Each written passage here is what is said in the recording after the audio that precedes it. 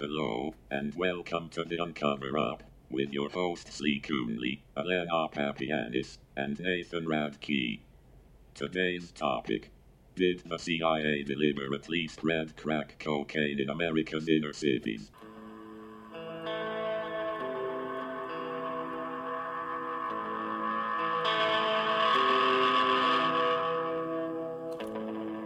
Are we rolling? Is the number going up? Yes, I gotta Yeah. stop squeaking on my Okay. chair. Right, so, Lee. Yes, hello. Alena, Hi. I have something to show you guys. In my right hand, I have an egg. In my left hand... He doesn't. He totally doesn't. Oh, the illusion is shattered. Okay, Lee and Alena, I want you to imagine something. Okay. Imagine in my right hand, I had an egg. Okay. And in my left hand, a frying pan. I remember this Put commercial. the frying pan on the stove, crack the egg on the frying pan, makes a noise like... You know what that is? That is your brain on drugs. Oh, That's your yes. brain on drugs. That's right. Right. 1980s anti-drug commercial. Yeah, and that wasn't the only one. The American government in particular has put out a ton of anti-drug ads, and like we're old enough to remember the 1980s with the Just Say No campaign, where Nancy Reagan would come out and say, "Oh, drugs, just say no," Just say no to drugs. which solved that problem. Most people hadn't thought of If it. it were only Simply that and easy, beautifully, right? Yeah.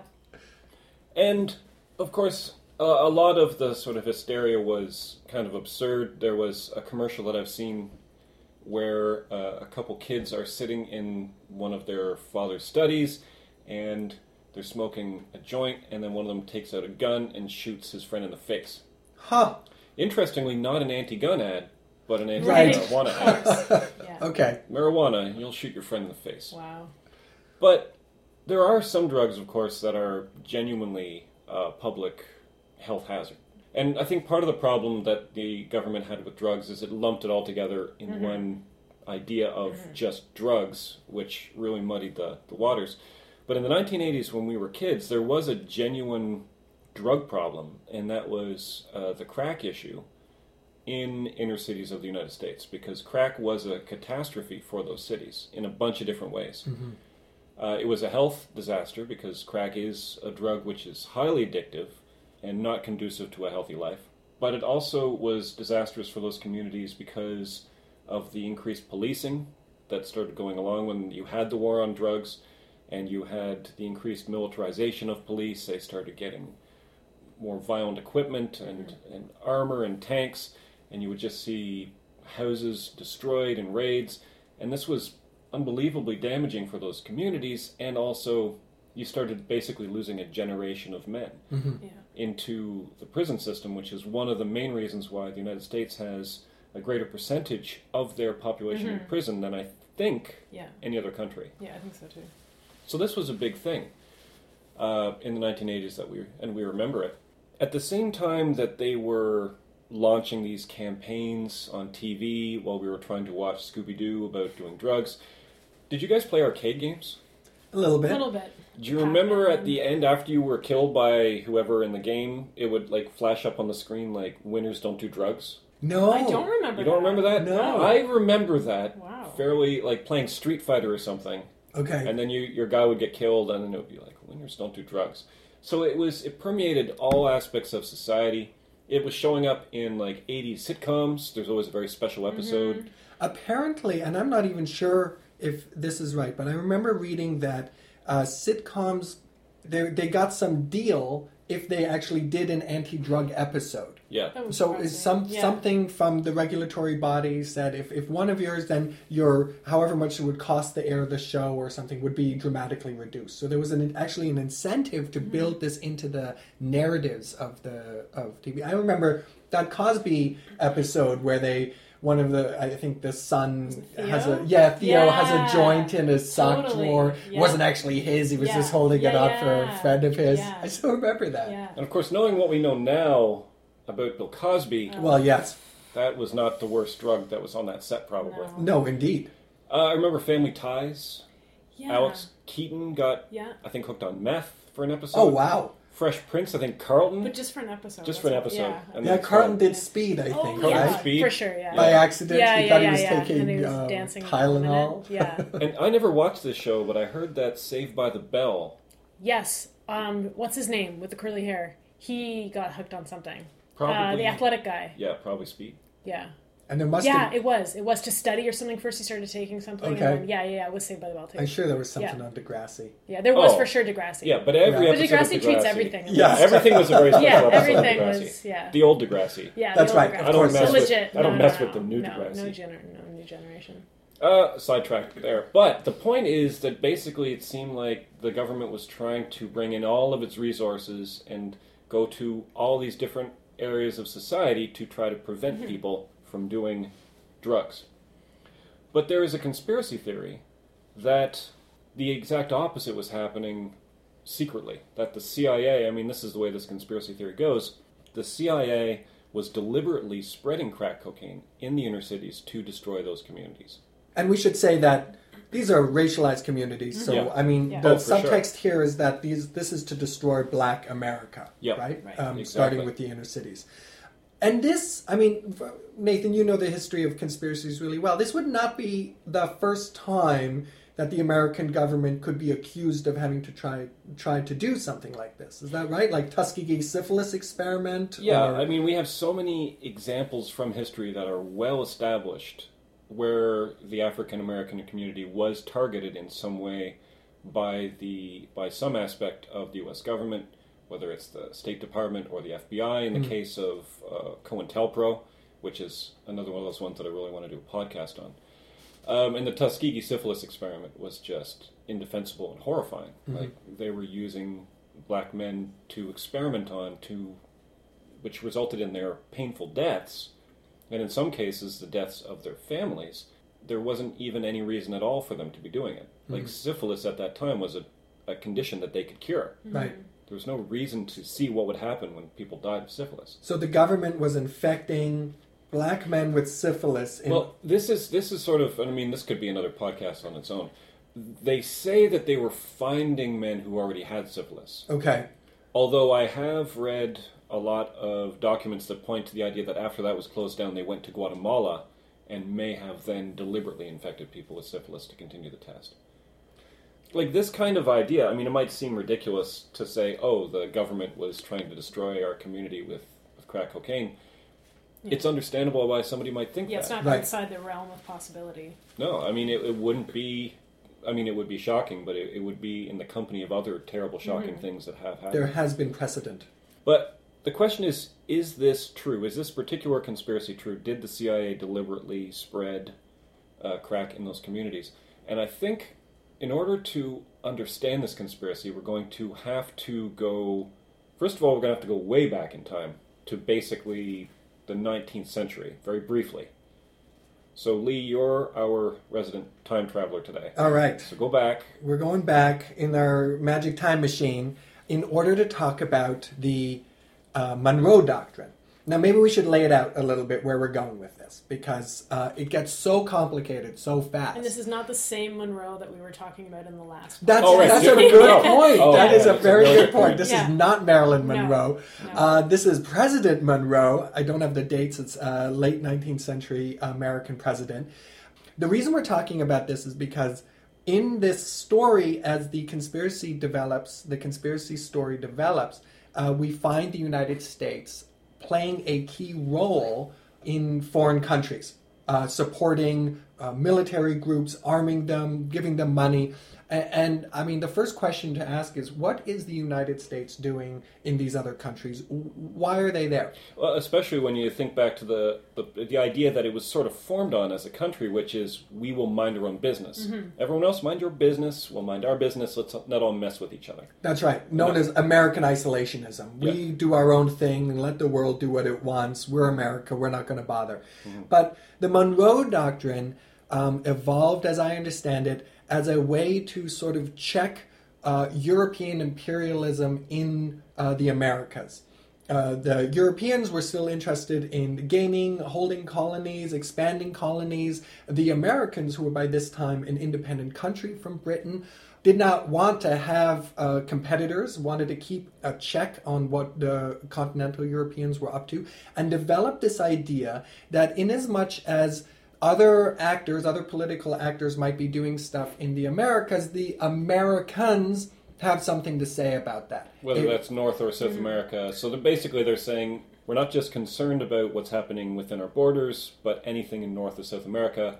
That's right. That's now our business. Because it could potentially affect us. And so this is the logic of the Monroe Doctrine. So we need to make sure that other countries outside of the USA, but in the Americas, that they are not a danger to us. And maybe European expansion could represent a danger.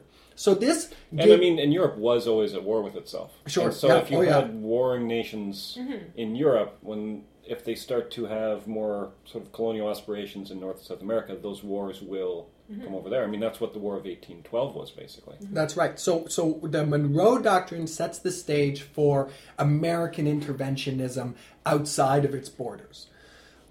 Okay, so we then fast forward into the Cold War, which we've talked a lot about in this podcast before. And the Cold War now pits the United States, post the Second World War, pits the United States as one major actor against the Soviet Union as another major actor. Sorry, go ahead, Nathan. And the crucial thing, I think, is that they can't fight each other. That's right. Because if they fight each other directly... Everybody dies. Everybody dies. We're all going to die. Which is known as this beautiful acronym... MAD, for Mutually Assured Destruction. The only acronym that I like more than MAD is they built a computer to try to figure out who would win a nuclear war. Yeah. And I can't remember, unfortunately, what this stands for, but the acronym for that computer was MANIAC. Which is even better. So we had MANIAC, MAD. It was a glorious time for acronyms. But what you did do in the Cold War is you had proxy wars and proxy fights outside of...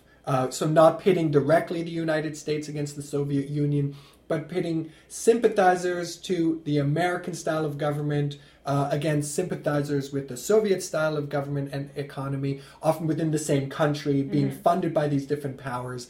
And then either they actually have explicit war, which is a proxy war then between the United States and the Soviet Union. So you can fight, you can sort of secretly fight by having other people who are on your team, like my capitalists versus your communists in these other countries, and they can fight each other, and then with our support. Yeah, exactly. So that's, for example, what the Bay of Pigs invasion was supposed to be. So the communists, Fidel Castro and Che Guevara and company, take over Cuba. They create a communist state, their socialist state with ties to the Soviet Union. The United States doesn't like it and tries to fund a bunch of people who are against, ex-Cubans, who are expats, who are against that system, and sends them in with guns and plans to try and topple the government. This is the classic Cold War kind of proxy fight. Or Vietnam. Yeah. Or the Vietnam. Soviets are in the Korean War. Or Nicaragua. Which nicely brings us to Nicaragua Segue. Because that was exactly what was happening in Nicaragua, where the dictator with the name of Somoza, which I always remember because it sounds delicious. It sounds delicious. Yeah. He was overthrown by the Sandinistas. The Sandinistas were a far-left, maybe Marxist group that was certainly seen as hostile to the United States.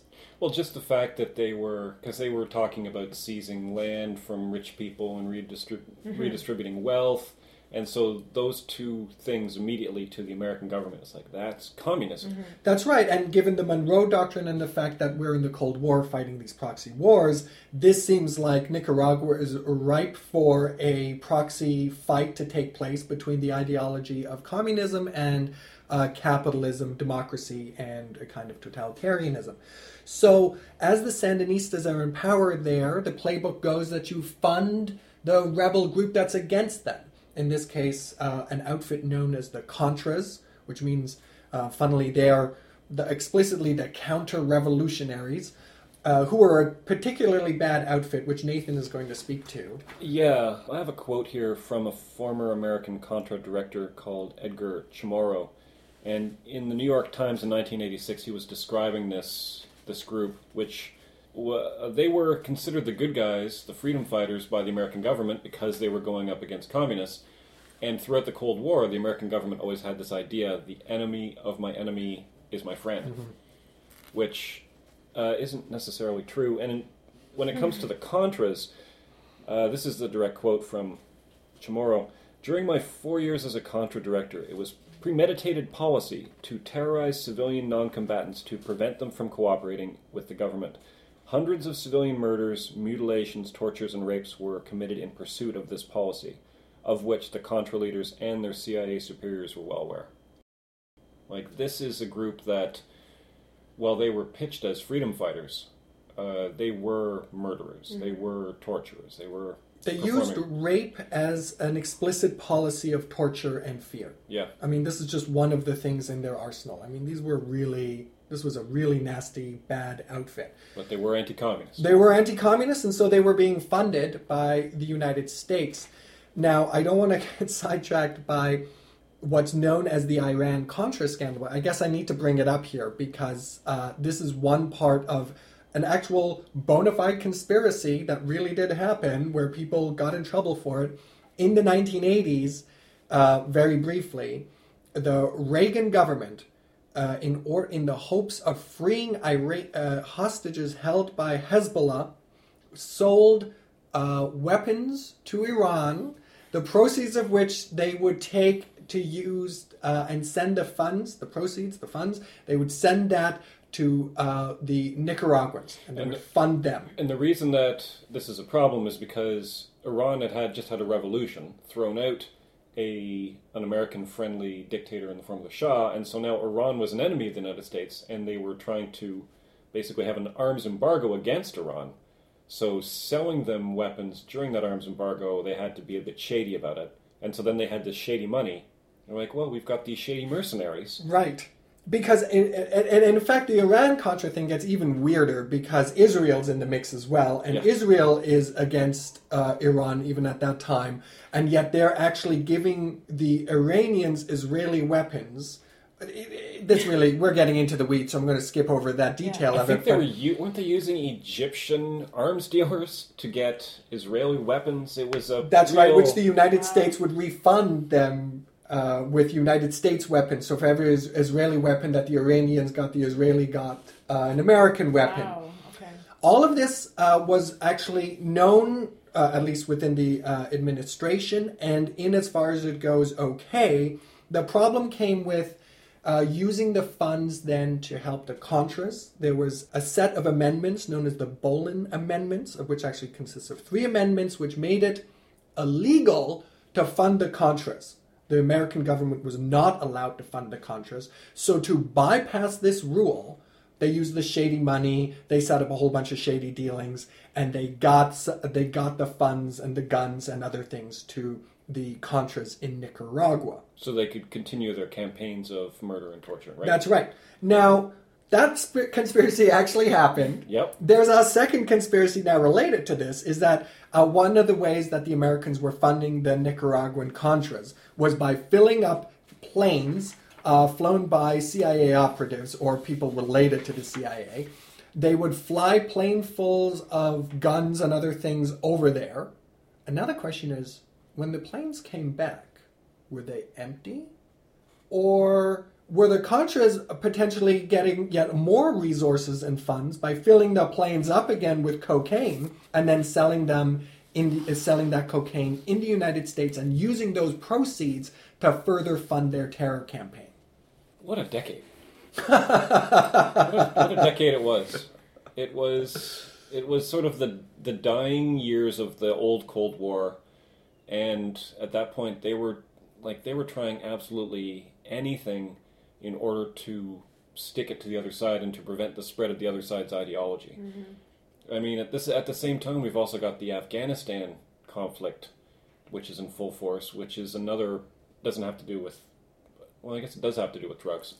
Yeah, that's true. I mean, I can't even get started in it. It's going to go too sideways. We'll come back to that in a different podcast. The two sort of underground funding avenues that they have to fund the Contras to fight the Sandinista government in Nicaragua is, just to recap, they are selling weapons through this elaborate shell game to Iran, an archenemy of the United States.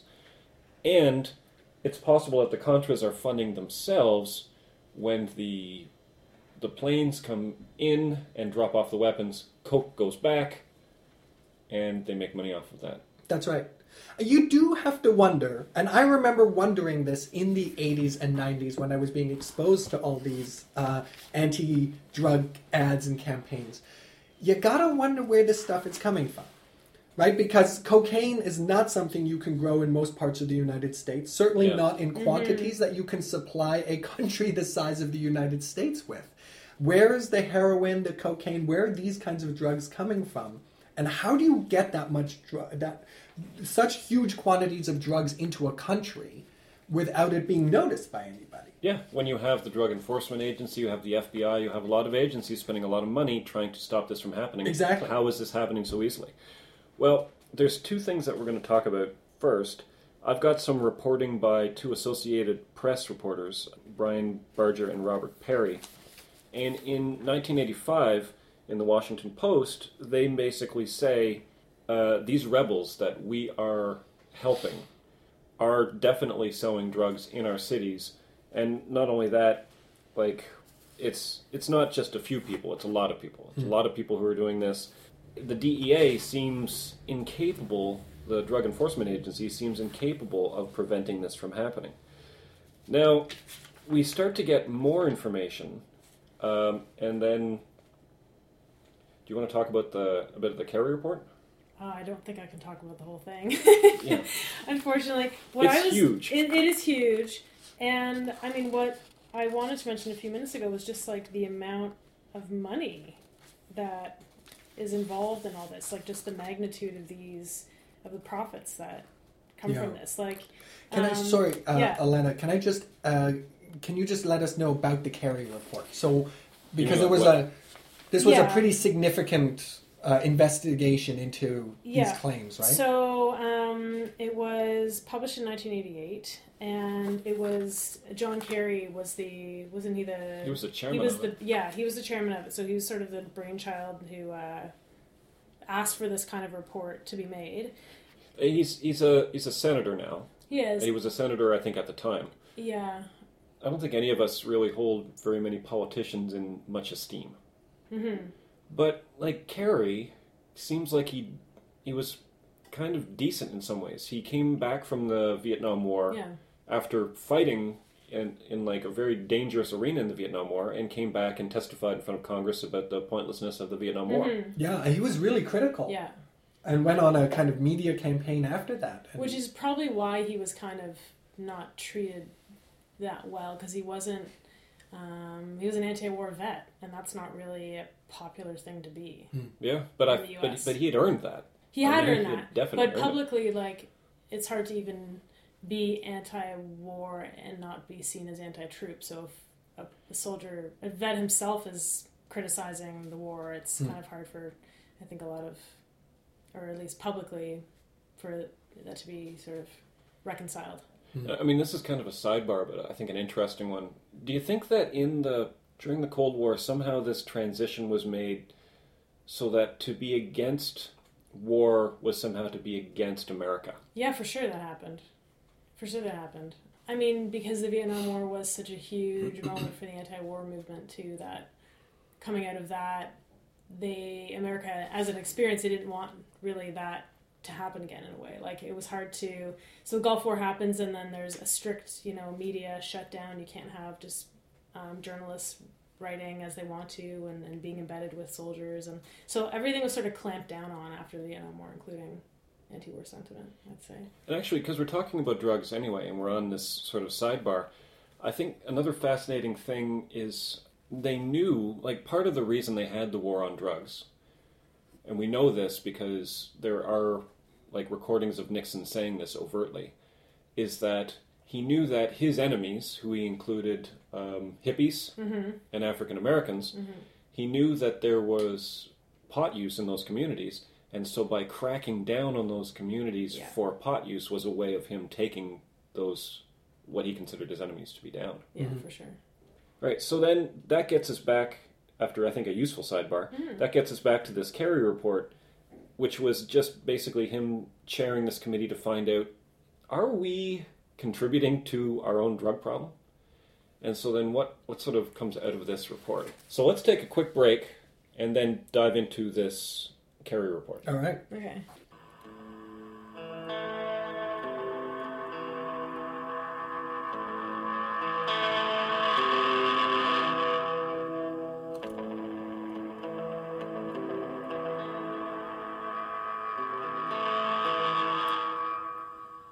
So, let's see. So the report from the subcommittee, so I'm going to sum up some of the conclusions that came out of this report. So here's one significant quotation. So, it is clear that individuals who have provided support for the Contras were involved in drug trafficking. The supply network of the Contras was used by drug trafficking organizations, and elements of the Contras themselves knowingly received financial and material assistance from drug traffickers. In each case, one or another agency of the U.S. government had information regarding the involvement, either while it was occurring or immediately thereafter. Yeah, That's pretty damning. That is damning. Yeah. And it's even more damning when you consider that this is the American government investigating itself. Yeah. I mean, Like this. Sorry. Oh, Nathan. no. Well, I think we're saying the same thing, which is just this is astounding. This is John Kerry and Senator Christopher Dodd writing a report. What in 1988 you said this is published that says, if not the CIA was directly involved, at least government agencies know that cocaine is being smuggled into the United States, and what, they're complicit? They're looking the other way, right? Well, and it even there's a few other important points there too. So at the time that the Justice Department and CIA were both claiming that there were no links between the Contras and cocaine, the FBI already had, quote, significant information regarding the involvement of narcotics traffickers in Contra operations. So the agencies themselves weren't on the same page and were not sort of disclosing the same amount of information. That might be surprising to some people to hear that the FBI and the CIA seem to be working at odds in this. But is that unusual for those two agencies? Well, up until 9/11, yeah. Oh yeah, right. Really? That's when it sort of blew the top off that, and everyone was like, "What do you mean you weren't talking to each other this whole time? What do you mean you have all this information the other organization doesn't?" I think that was the sort of the moment. Yeah, because it was so clear. It's like, oh man, if we talked to each other a bit more in this, if we weren't competing with each other. I mean, the point of the FBI is to deal with crime within the borders of the United States, and the idea of the CIA is they're not supposed to have any kind of influence inside the United States. They're supposed to just sort of consolidate intelligence from other countries. But they seem like they're very competitive with each other. And also, I think in this case, they seem to be at odds. Like, what would the FBI's interest be in drugs coming into the country? They would want to be finding the dealers, arresting them, and stopping it. But the CIA's interest is to win this war in Nicaragua. And so even though they're both American agencies, they're basically just against each other at this point. I think that's an incredibly important point to keep in mind, that because often I'll hear this, a lot of people will say things like, oh, the government. Yeah. As though it's this monolithic institution that functions coherently, everybody agrees, they've got one agenda, and of course it's made up of all these different institutions that, Nathan, as you rightly say, have often totally different mandates, goals, ways of achieving it. And I would go even further. I would say even within those institutions, I mean, you're going to have FBI people who are disagreeing with their bosses, who maybe will leak information. It's not as though the FBI even operates as just one coherent unit. And I think that's important when we're thinking about how conspiracies can be maintained as if it's a bona fide legitimate conspiracy, given a kind of antagonistic relationship where people are incentivized to sometimes find out this stuff. I think that's a good point, actually, because we can get so lazy when we're trying to do shortcuts, and we can say things like, oh, the government did this. And exactly as Lee says, it's like, no, the government's kind of a mess. Yeah, with a lot of different people, a lot of different Dysfunctional interests. family. Yeah. Yeah. And I think that's what one of the things that the Kerry report sort of shows. It's like, man, there was like a lot of different agencies with a lot of different motivations who... I'll give you an example of how this occurred. So you could have the Drug Enforcement Agency. Their job is to stop drugs coming in. The CIA's job is to destroy communism. And sometimes those two things will sort of clash with each other. So occasionally you will get, for example, there was a Nicaraguan cocaine dealer arrested by the FBI in the United States for dealing drugs. And $36,000 of drug money was seized from him. And so you would think, all right, nice job, FBI, you've got a drug dealer, you can go home happy. But that drug dealer was then released, according to court records. The money was returned to that drug dealer, and the reason is two Contra leaders sent letters to the court saying, no, that's... He's one of us, We're right? fighting communism with this drug money. Which is what you guys want us to do. Right. Yeah, but meanwhile, those drugs are flooding into the inner cities, Yeah. and the low-level dealers are getting busted for it. Right. And the communities are getting destroyed, and like the health of people is put into danger. So it's like they were basically, it's like, what'd you call it, collateral damage, the inner cities of the United States? Oh, that's a Call good it. term, yeah. It's like they weren't, like I don't know if they were trying to destroy them, targeted, but yeah.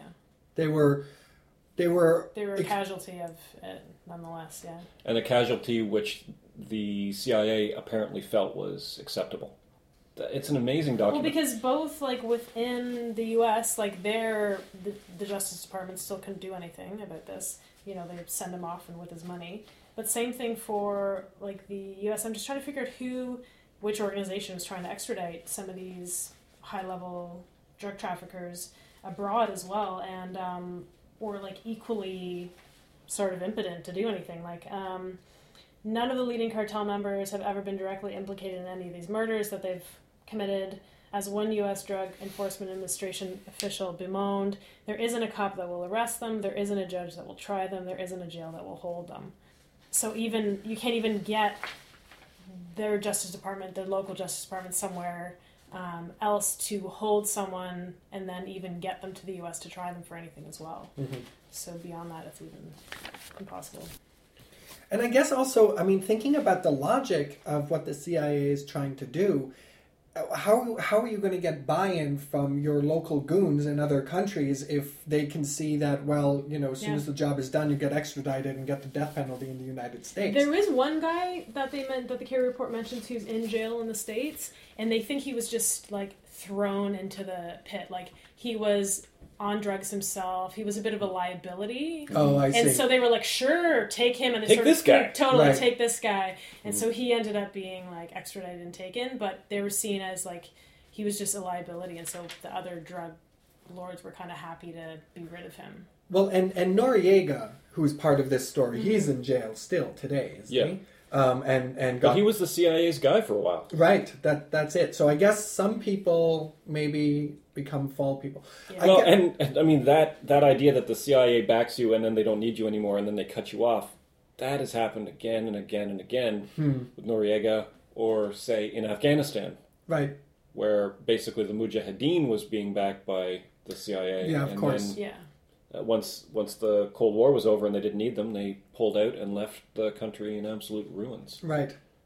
Now, Nathan, I wonder if we could move this story now from the cocaine is landing somehow in planes, maybe in the southern parts of the United States, Southern California, places like that. So we theoretically, potentially have cocaine, plane loads of cocaine. Mm-hmm. How does this get out? How do you move it? How do exactly? Like, how does this now become an epidemic in the streets of inner cities of the United States? I would say there's a character who kind of enters into this now who's almost a legendary drug dealer. And that is Freeway Rick Ross. Freeway Rick Ross. Freeway Rick Ross.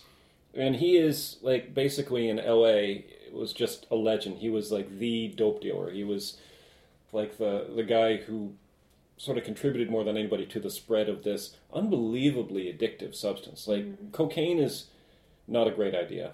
And you can certainly become dependent on it, but crack is just lethally addictive. And basically what they do is they take the pure form of cocaine and then they mix it with just a bunch of poison, basically, and change it so that it's a smokable form rather than a snortable form. And it hits you almost immediately, and your brain loves it. Your brain will love crack. Your life won't love it, clearly, because it's not a great life advancer, but your brain gets flooded with dopamine, and it's such an intense hit, and it's such a quick hit, and it's such a cheap hit because there's so little cocaine involved with it, because mostly it's just terrible chemicals. And so you can take some amount of cocaine and make an absolute ton of crack and sell it. It was going for like $5 a hit. And this is what Freeway Ricky Ross was doing. He was somehow he was getting his hands on vast amounts of cocaine. Yep. He was then turning that into crack in order to increase his profit margin. Yep. Now, was he also, I don't know. And then that How was money... he distributing it? He was distributing... I mean, he had a large framework of lower-level dealers. Yeah, okay. And often those guys would get arrested. Yeah. I also heard, and I'm not sure if I'm right about this, but that he is the origin of the crack house. That he basically does a McDonald's-style franchise where the crack house is both the place where you can go get it and you can use it. Right. And so he has these, basically abandoned places where he has his lower level dealers. Not sure, Nathan, if you had read the same thing. And then they're the ones who are then distributing the crack to the actual users. And so then look at the consequences of this. And of course, the money that Rick Ross gives to the guys in the planes goes off back to the Contras. So look at what's happened now. We have these communities which are being devastated by this terrible new drug. We have communities where they're losing a generation of men arrested for dealing or for possession. Not only that, but you start to see the gangs who are getting an influx of cash from these new drugs. They are spending it on more powerful weaponry. You start to see a lot of the horrifying gang wars and the turf wars that happen in places like LA throughout the 80s. I mean, all of this is it's a horrifying cost. But apparently a cost that the CIA was sort of willing to accept as blowback. Mm-hmm. There's one more thing I wanted to talk about, and it's kind of an odd little ending to this. There was a journalist called Gary Webb, and he was writing for the newspaper, the Mercury News. Yeah, the San Jose Mercury News, which is not the only newspaper he wrote for. No, it was, and he was a Pulitzer Prize-winning journalist. I mean, a serious journalist. And he has a series about, and it comes out in 1996. He has a series about these events. That's right. And retelling, asking the question: how did crack get so bad? How did the gang problem get so bad? How did the prison problem get so bad?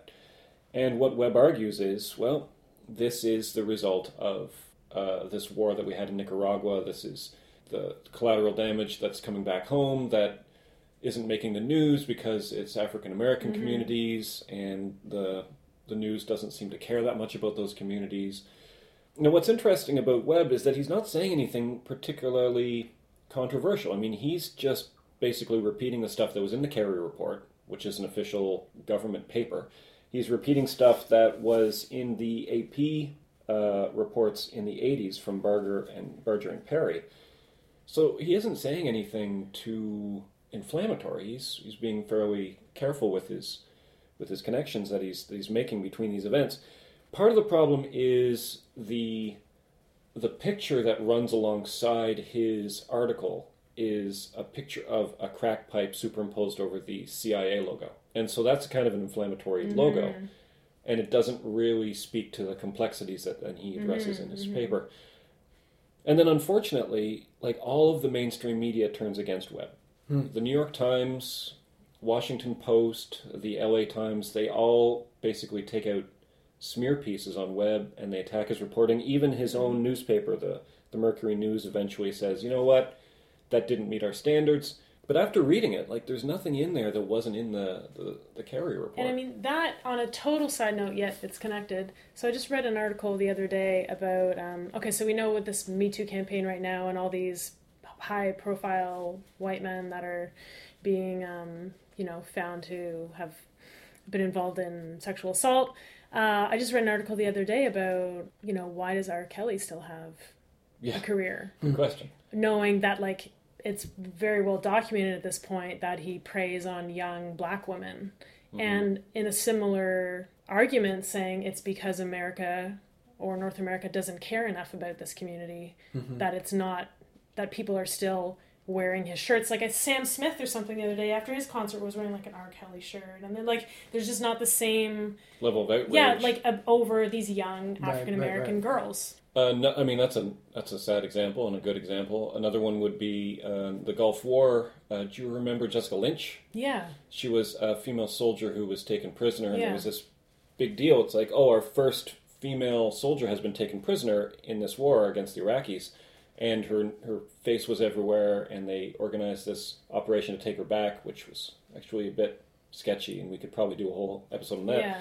But at the exact same time that Jessica Lynch, blonde white woman, gets taken prisoner, another soldier, Shoshana Johnson, also female, gets taken prisoner. The exact same operation, and nothing. Just radio silence from all of the media. Yeah. And in Lynch's defense, when she got back, one of the things she said was, why did nobody mention the fact that Shoshana Johnson was also taken prisoner? Right. And because their stories were so similar, you have to say, it's like, well, the media didn't seem that concerned about an African-American woman. Mm-hmm. It's very depressing. This is very depressing. It's about to get more depressing because Gary Webb, he loses his job because his credentials are criticized and his work is attacked. I think I just want to mention, Nathan, that Gary Stephen Webb's piece is called The Dark Alliance. Yeah, and it's still available online, and I encourage people to read it. That's right. It's very interesting. Oh, sorry, if I could just throw one thing out, since go we're ahead. talking about him.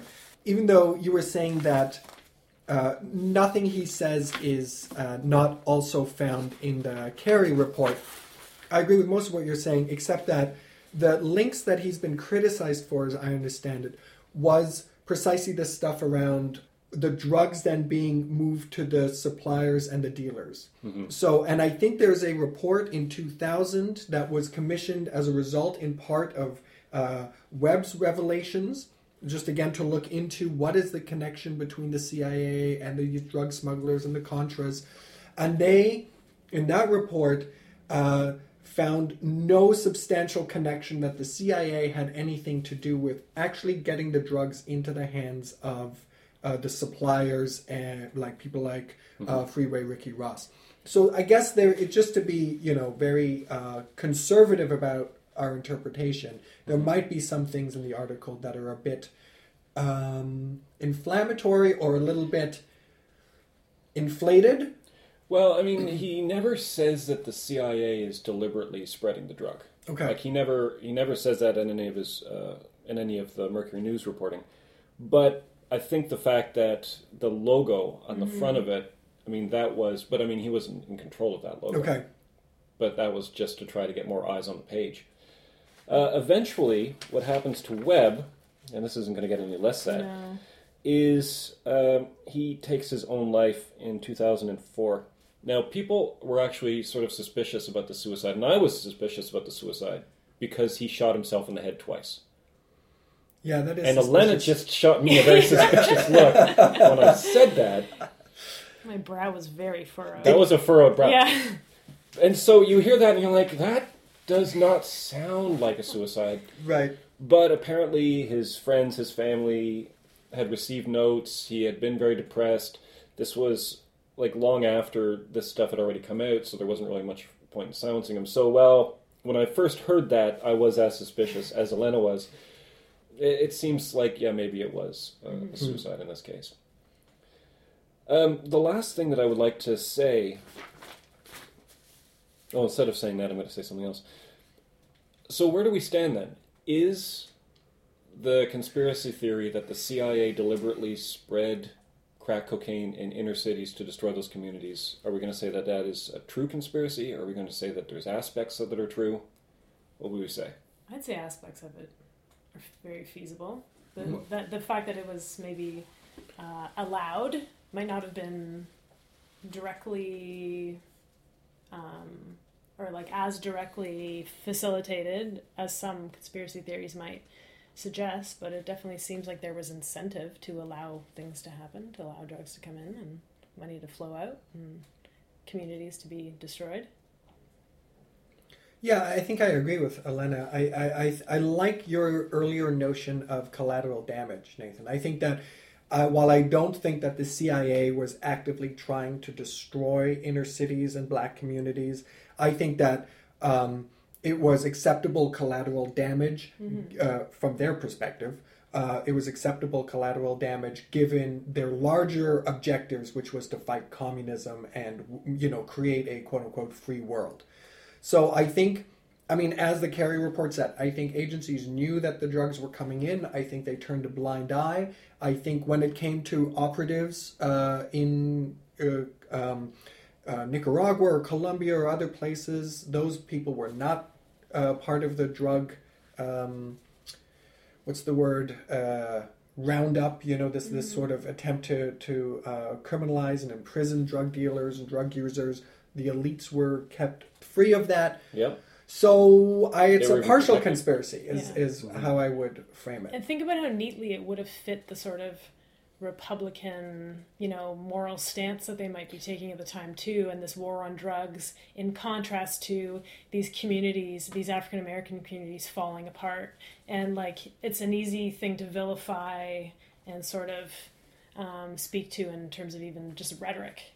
Yeah, well, for sure, because then you can point to those communities and be like, look, this is why we need law and order candidates. Look at these communities which are destroyed through no fault of the government at all, but clearly entirely because of their own work. Well, and I I might be interjecting yet another conspiracy here, but part of my read on this as well, which follows exactly from what you were saying, Alena, is that these communities were actually falling apart before the drugs got there. And that's a part of this story that we didn't get to touch on. I'm following an argument here from political theorist David Harvey, who looks at the history of neoliberal policies in the United States and says that a lot of these communities, especially these communities where a lot of black men, say in New York, were actually doing really well in the 70s. They were kind of a model of, integrated, middle class, professional jobs, good families. They were not falling apart. Then they have these economic policies that start offshoring the work and lead to a kind of economic collapse of these neighborhoods, at which time a rather hard drug shows up. Which is very inexpensive. Mm-hmm. Which is inexpensive. And again, like, I want to, I think it's obvious that there are people who will struggle with addiction problems no matter where they come from in socioeconomic terms. But I think that a lot more people are going to be a lot more susceptible to drug problems when their lives are falling apart. Mm-hmm. Right? And they're going to be a lot more susceptible to distributing and selling drugs when their lives are falling apart, and there aren't that many avenues to pursue to make a decent living. And to come full circle again to Alena's point, now you don't have to take responsibility for any of the economic sabotage that has taken place in these communities. Mm-hmm. It's the drugs' fault. Right. And the drugs have got nothing to do with us, us being the American government or mainstream society. I think it's understandable. Like, I agree with both of you. I don't think that they were deliberately trying to spread crack cocaine. I think they allowed the spread of crack cocaine. But I'm very sympathetic to the conspiracy theory that the government was actively working against these communities. Jesse Jackson, I've got a quote from him speaking on this topic. There is the weight of a lot of experiences with our government operating in adverse or conspiratorial ways against black people. The context is what's driving the story. So I can definitely understand why people would have believed this. Yeah. Mm-hmm. I have a total side note question. Sure. Where's all the fentanyl coming from that's causing the epidemic in the States now? Is that coming from Mexico or the Well, Americas so somewhere? this, I mean, I Yeah, because that's a catastrophe right now. to be fair, I don't know the strict answer to this, Yeah. but I think it's different from cocaine and heroin in the sense that this is a synthetic drug yeah, and yeah, so yeah. can be made in a lab. Yeah. So, yeah. like meth, for example, Yeah. you don't need to distribute. You don't need to go to Mexico to Yeah. get meth. You can Yeah. create Yeah. it synthetically in Yeah. a lab somewhere in America. I think this is what's going on. Yeah. So I think the fentanyl crisis is in large part, it's actually the pharmaceuticals that are producing it. They're probably producing it in whatever factories, in Canada and the United States. Mm-hmm. And then the black market distribution of stuff that's legally produced. Right. So this will come through pharmacists, hospitals, people who've been prescribed this stuff but aren't actually using it, but are, and so Yeah. this stuff gets out into the community, I think, that way. Yeah, actually, you're right. Because I did listen to a podcast recently where they didn't have very good, I guess, state to state rules before. So people would go into different states, get prescriptions for it, come back and sell the stuff for cheap, and Yeah. make a bunch of money. Yeah. I've got a solution to this new crisis, though. Just say no. Say no. Oh, and we should Yeah. imprison everybody involved up and down, That's right? right. And show people what frying eggs look like. Mhm.